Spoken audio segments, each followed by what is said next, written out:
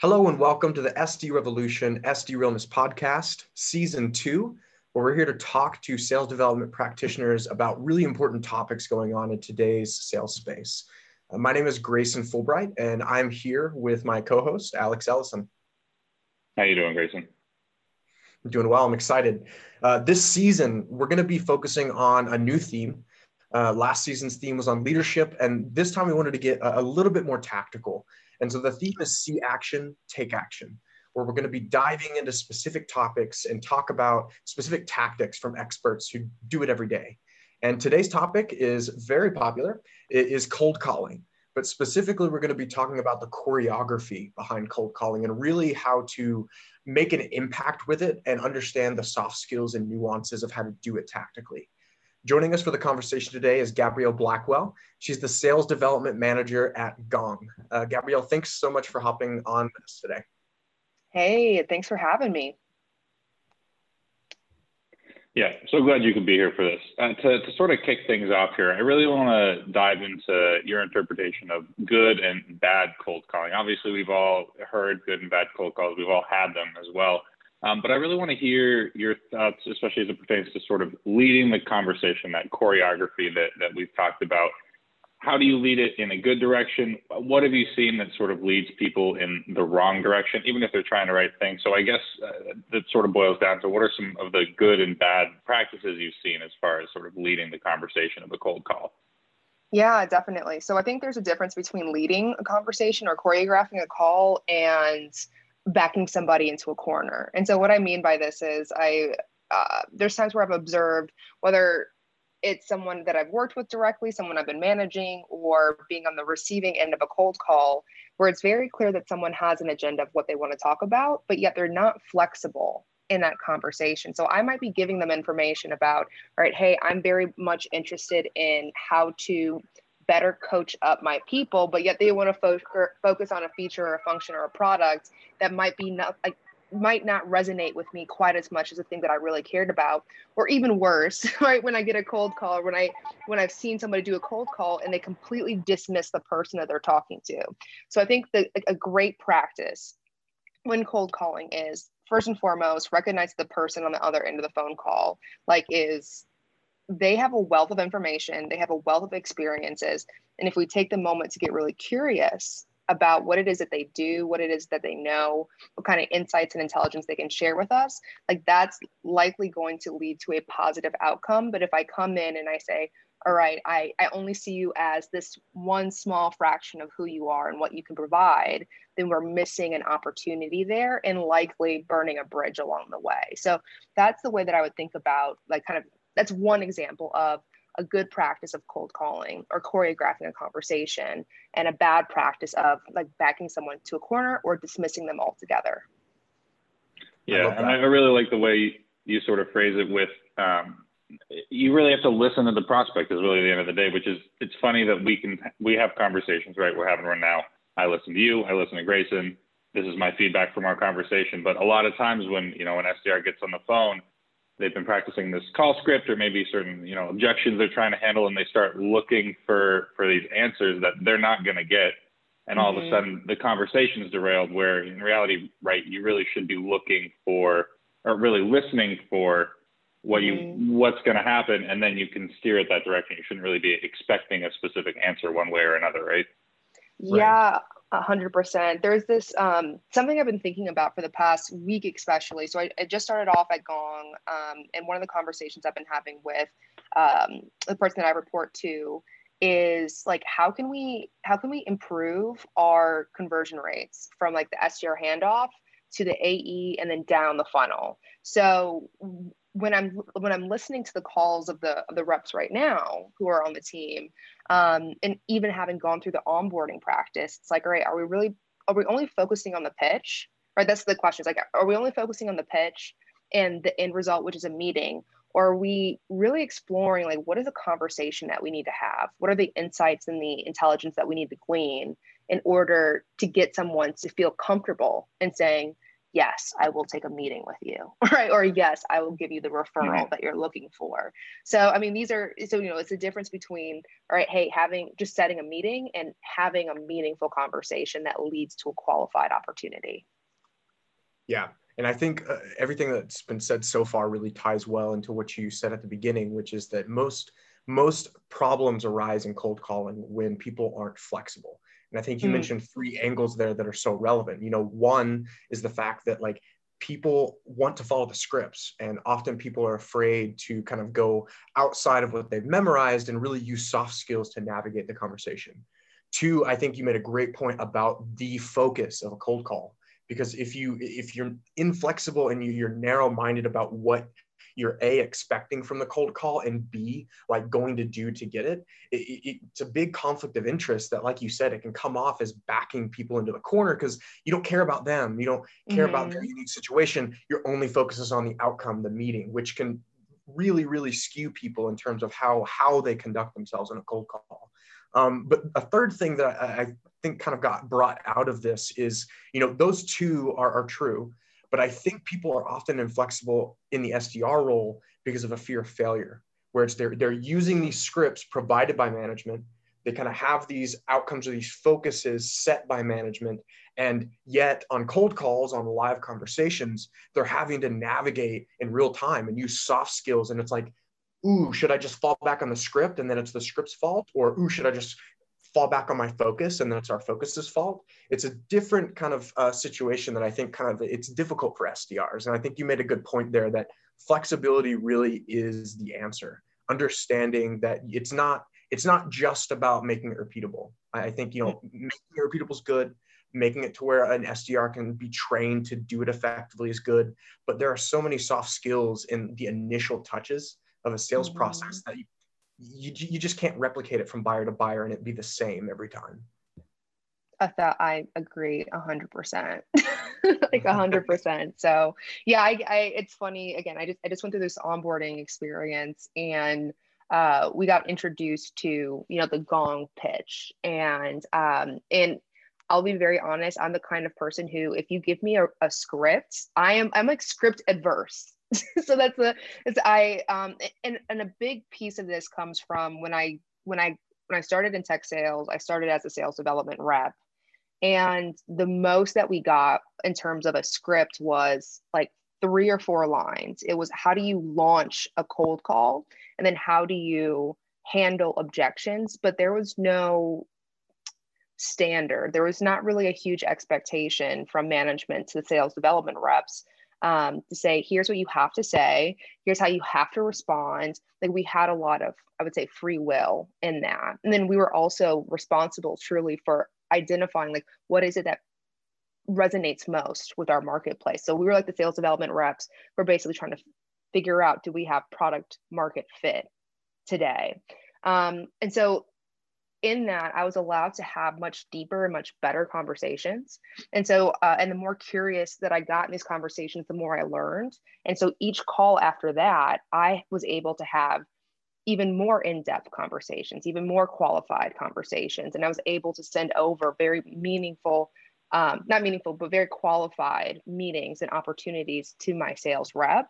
And this also allowed me to be the kind of rep who could hit 200% of their quota on a month-by-month basis, because I'm not just going in setting meetings. I'm really coming in and saying, hey, I can almost be a trusted advisor as a sales development rep, and understand that in me reaching out to you and me having done my research about you and me knowing about the customers that we have today who are getting value from our product or our platform, I'm not doing this just to hit my quota. I'm doing this because I truly do believe that this could be incredibly valuable for you and in these specific ways.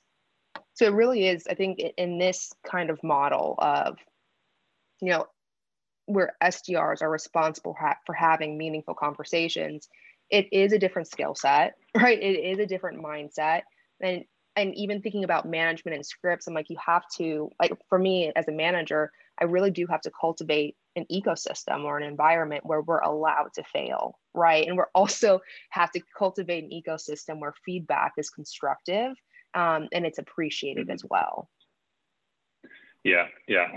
You touched on a lot of things that I really agreed with all of it, especially jumping back to what you're talking about with scripts, because I feel like I'm similar in a way that you can write a script, but I think it's a Mike Tyson quote, everyone's got to play until they get punched in the mouth, right? Like, it's exactly that, right? You have your plan, you know how you want the conversation to go, but when there's someone on the other side, you're not going to know what they're going to say, especially because 99% of the time you've never talked to this person before. And even if you can, do your LinkedIn research, research the company on Google, you really don't know much about them as a person. You know about their business needs. You might know that what you have to offer will help them, but you don't know what they talk like. You don't know if they have an accent even, right? So like, you can't predict that sort of thing. So I was always a big fan with my scripts is really just, I had a list of a bunch of questions, just all the different possible qualification questions. And if one of them came up, I just had it on like a sticky note next to my desk. One of them came up,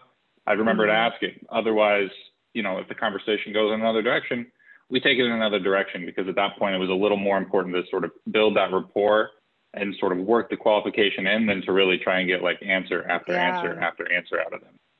Yeah, building the rapport, and even thinking about, imagine if someone calls you and just has a laundry list of questions. I'm like, is this an interrogation? Like, have I done something wrong here? What is happening? At one of the last companies that I worked at, there was a rep that I was managing, and what I had shared with her was, I was like, people will take a meeting with you, they'll have a conversation with you, like solely for the fact that you've made them feel important. And how you make them feel important is by getting curious about them as a person. So like you had mentioned, like, we need to get to know people as the people that they are, and not just for the business needs and issues and whatever else that our platform can support. And so the way that we do this, right, is by asking them questions about them. Like, how are you involved? Like, what's your role in this? What are you responsible for? How does this impact you? Not, hey, do you have Salesforce? Like, do you have Zoom? How many people are on your team? Right? Like, how boring. Right. Yeah. And it sounds like, in cold calling, there are kind of two levels where, the basics, what people expect you to know and to execute on as a rep, is being able to follow the script, to make the cold call, to at least be confident enough and skillful enough to come off as confident in that initial, 7 to 10 seconds.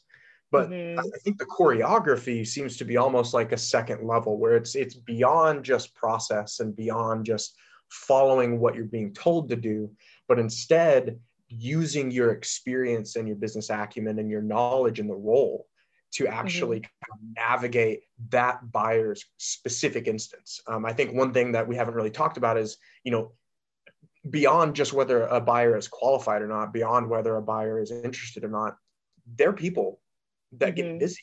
So it's like another thing you got to think about is, how do you navigate a conversation where someone's rushing you, or if someone is just super distracted? Those are things that an SDR just following a script is going to have challenges kind of addressing. So I wanted to transition, Gabrielle, into that choreography piece. I want to go beyond just following the script and really understand, how do you and your reps prepare for cold calling, and what's the process that you guys use to successfully, dance with the prospects on a cold call with confidence?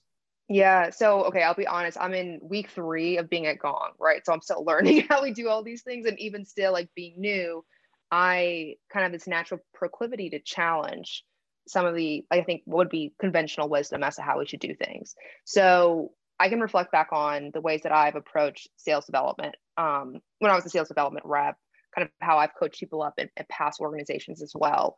And so in thinking about like how to prepare for the cold call, I thought about, how are we going to open up the call to begin with, right? Because if we're able to figure that piece out, like, that's going to inform the research and the preparation that we need to have. So it could start off at the account level. It could be starting at the account level, like, what's going on in the account that makes this a qualified account. And then who are the people that I need to go and reach out to who could benefit from having a conversation with us about like what we can do. And so from that, the way that I researched was like, what is their role? What kind of projects or initiatives are they supporting?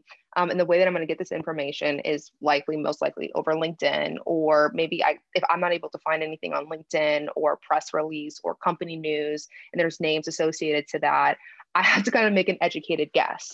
And so I'm going to go by titles, and so if I don't know, I'll let people know that. So, but hey, Alex, I was doing some research on your company. I noticed that you're involved in this piece here. Here's what our company does. And I understand that you might not be the person responsible for this. I was curious though, how would you recommend I go about learning more? Right. And so really what I'm doing is I'm saying, hey, listen, I don't really know fully and completely what's going on here. And so I'm asking for help, like, help me understand. How would you recommend? And I think with this mindset, the mindset that we have to adopt is people want to help. Like people want to help people out. Right. And so like that to me was a very successful approach, because I might not have gotten the direct person that I needed to get, but I'm having a conversation with somebody who knows something that I don't know. So they're giving me information, they're giving me intelligence, they're really like equipping me with the information that I need to know. So when I do go and talk to that decision maker or that executive, even if that executive is busy, it's like, hey, listen, here are the 3 things that I know about your account. Here's one challenge area. Here's how we can address this. I know you're super busy, but do you have time next week for us to connect for 10 minutes? Right. So I think that even embraces all right, somebody is busy. I'm like, listen, I know you're busy. Like, let's just call it out at the beginning of this. Or like, hey, listen, I don't know what I'm doing. Let me call that out at the beginning of this. And here's why I'm calling you. Right. Please help me. So that's been the approach that I've had for kicking things off. And then also for thinking about, all right, in terms of preparation, if I can't find what I need, I'm not going to allow that to stop me from making a call and potentially getting that information from other people. Yeah. And it really touches on what you had talked about a little bit earlier, is that making the prospect feel important. Either you're asking, what they're doing. So you're, I have this important role on the team. You probably want to speak to me, is sort of right what you want going on in their head. Or if you know they're busy and you know they're the right person, tell them they're busy, and they'll be like, yes, I'm a very busy person. I've got a lot to do. I've got a lot on my plate. I don't have time for you right now. But if you're offering, well, do you have time next week? Because nobody knows what they're doing next week anyway on their calendar. It opens up that possibility. You're like, okay, this person has the prospect. This person respected me. This person respects my time. So now maybe I'll give them the product sounded interesting. Well, what have you. Yeah, I do think it's important this is probably more information than we can discuss in the time that we have today, but, paying attention to the tone, paying attention to even the nuances of the person's voice. So if someone sounds rushed, if there's like noise in the background, to try and harp on them, to say like, oh, hey, are you, hey, I'm busy. Like, oh, do you have a quick 10 sec? Oh, I'm busy, but just 10 sec. At that point in time, you sound desperate, right? So, being able to gauge over the phone is a little bit more difficult, but like really being attuned and fully present in that conversation that you're having and that cold call that you're having, likely will lend you to having a better guess as to like, are they legitimately busy, right? Or are they just pushing you off and it's just like a knee-jerk reaction kind of thing? Exactly. Yeah, and I think this kind of goes to the importance of context in cold conversations on both sides. I think you made a good point, and we talked about it, of like, if they are busy, you need to conduct the cold call differently than if someone were to answer positively and say, hey, what's up? And then on the other side, one of the hidden nuggets that you kind of put in here when you talked about your choreography process is that you're trying to prepare with context to make the conversation easier to participate in, and easier to actually accept. Because at the very beginning, we talked about, usually SDRs are either desperate or back prospects into a corner. But if you can present enough context, or at least show that you've done enough research to make the context of the conversation more valuable, that's going to increase the chance that you connect with them positively by a lot, as opposed to, hi, my name's Grayson. I'm calling from SDRev. Let me tell you a pitch about my product, and then go into the pitch. I think that sometimes it can pick up in-market buyers, but for the most part, for the majority of qualified buyers that aren't immediately ready to buy, it can be a turnoff to just hear a pitch after a pitch after a pitch. So I think that was a really good call out there about the importance of context. Yeah, definitely. One thing that so we talk about like value deposits in digital communication. I think you'd also have value deposits in spoken communication with someone over a call. And so what this means is, so it's not to say that you don't give a pitch, you just don't take a minute and a half or 2 minutes to give your pitch, right? But instead you're bringing somebody, so this gets into the choreography piece, right? So if I'm having a conversation with you, Grayson, and I just want to know, like, maybe I have a podcasting tool of some sort, right, that makes it a lot easier to run these things. And so like, hey, Grayson, I was doing some research. I saw that you and your buds are doing a podcast right now. I have something that's making that process a lot easier. And so I just want to so first and foremost, I know it's easier, but I want to know why, like, what easier means for you. Right. And how valuable easier can be for you. So instead of talking about all the different ways in which I make things easier, I'm just going to ask you the question, like, walk me through, like, what's your role? I know you're part of a team, but what's your role specifically? Like, how are you involved? What's most important to you today? Like, and why is that important? And so when I ask this question of how are you involved today? And let's say that you give me 3 different options. And I know what those 3 options are because I've done my research, I've gone through onboarding, I have some insights. I understand the context of the world in which you operate in and how you engage with that.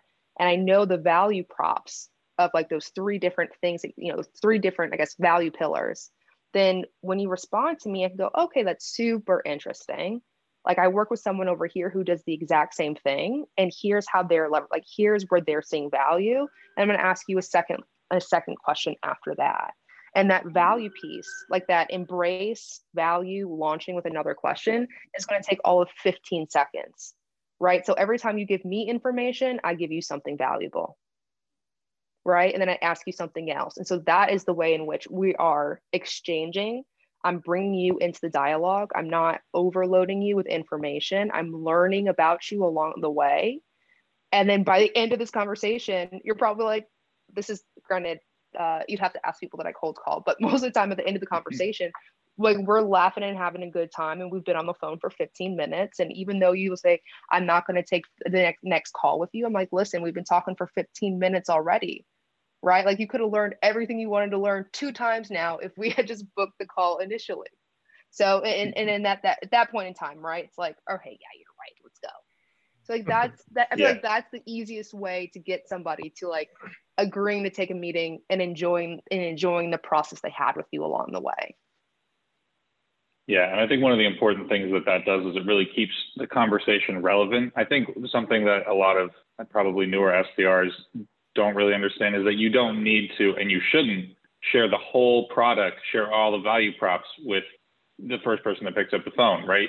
You want to figure out what's important to them, like you said, and then really just focus on those things. And if that's right, because the demo or the product development, whatever the next step is, that's when your prospect will bring on their team, the sales rep will go through all the value. You don't need to do that. You just need to convince the one person that this is good for them in this specific way, regardless of how it sort of affects the rest of the team. And I think that's something that's really important. You touched on, you said it's one of 3 roles, hypothetically, right?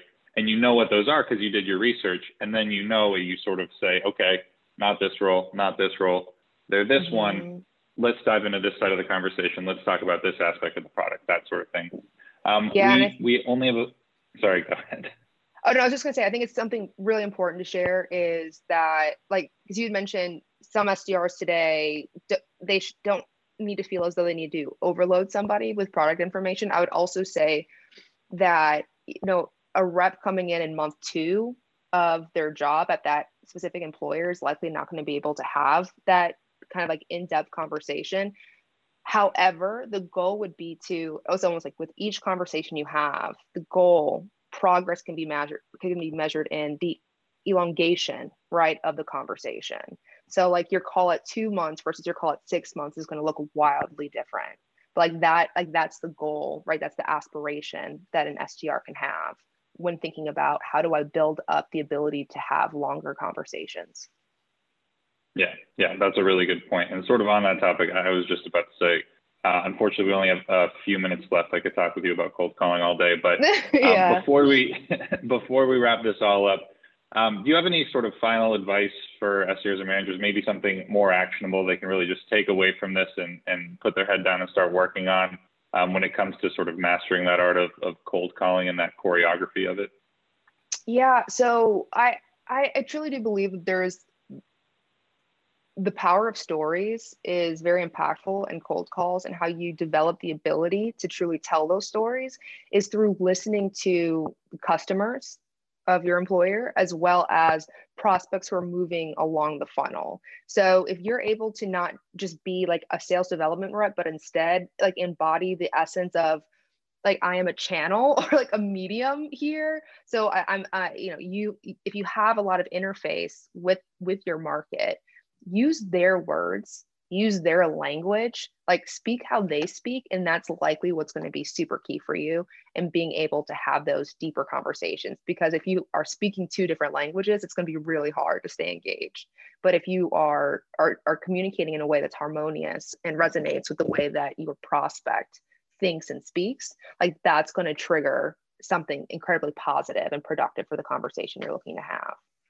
So listen to the calls.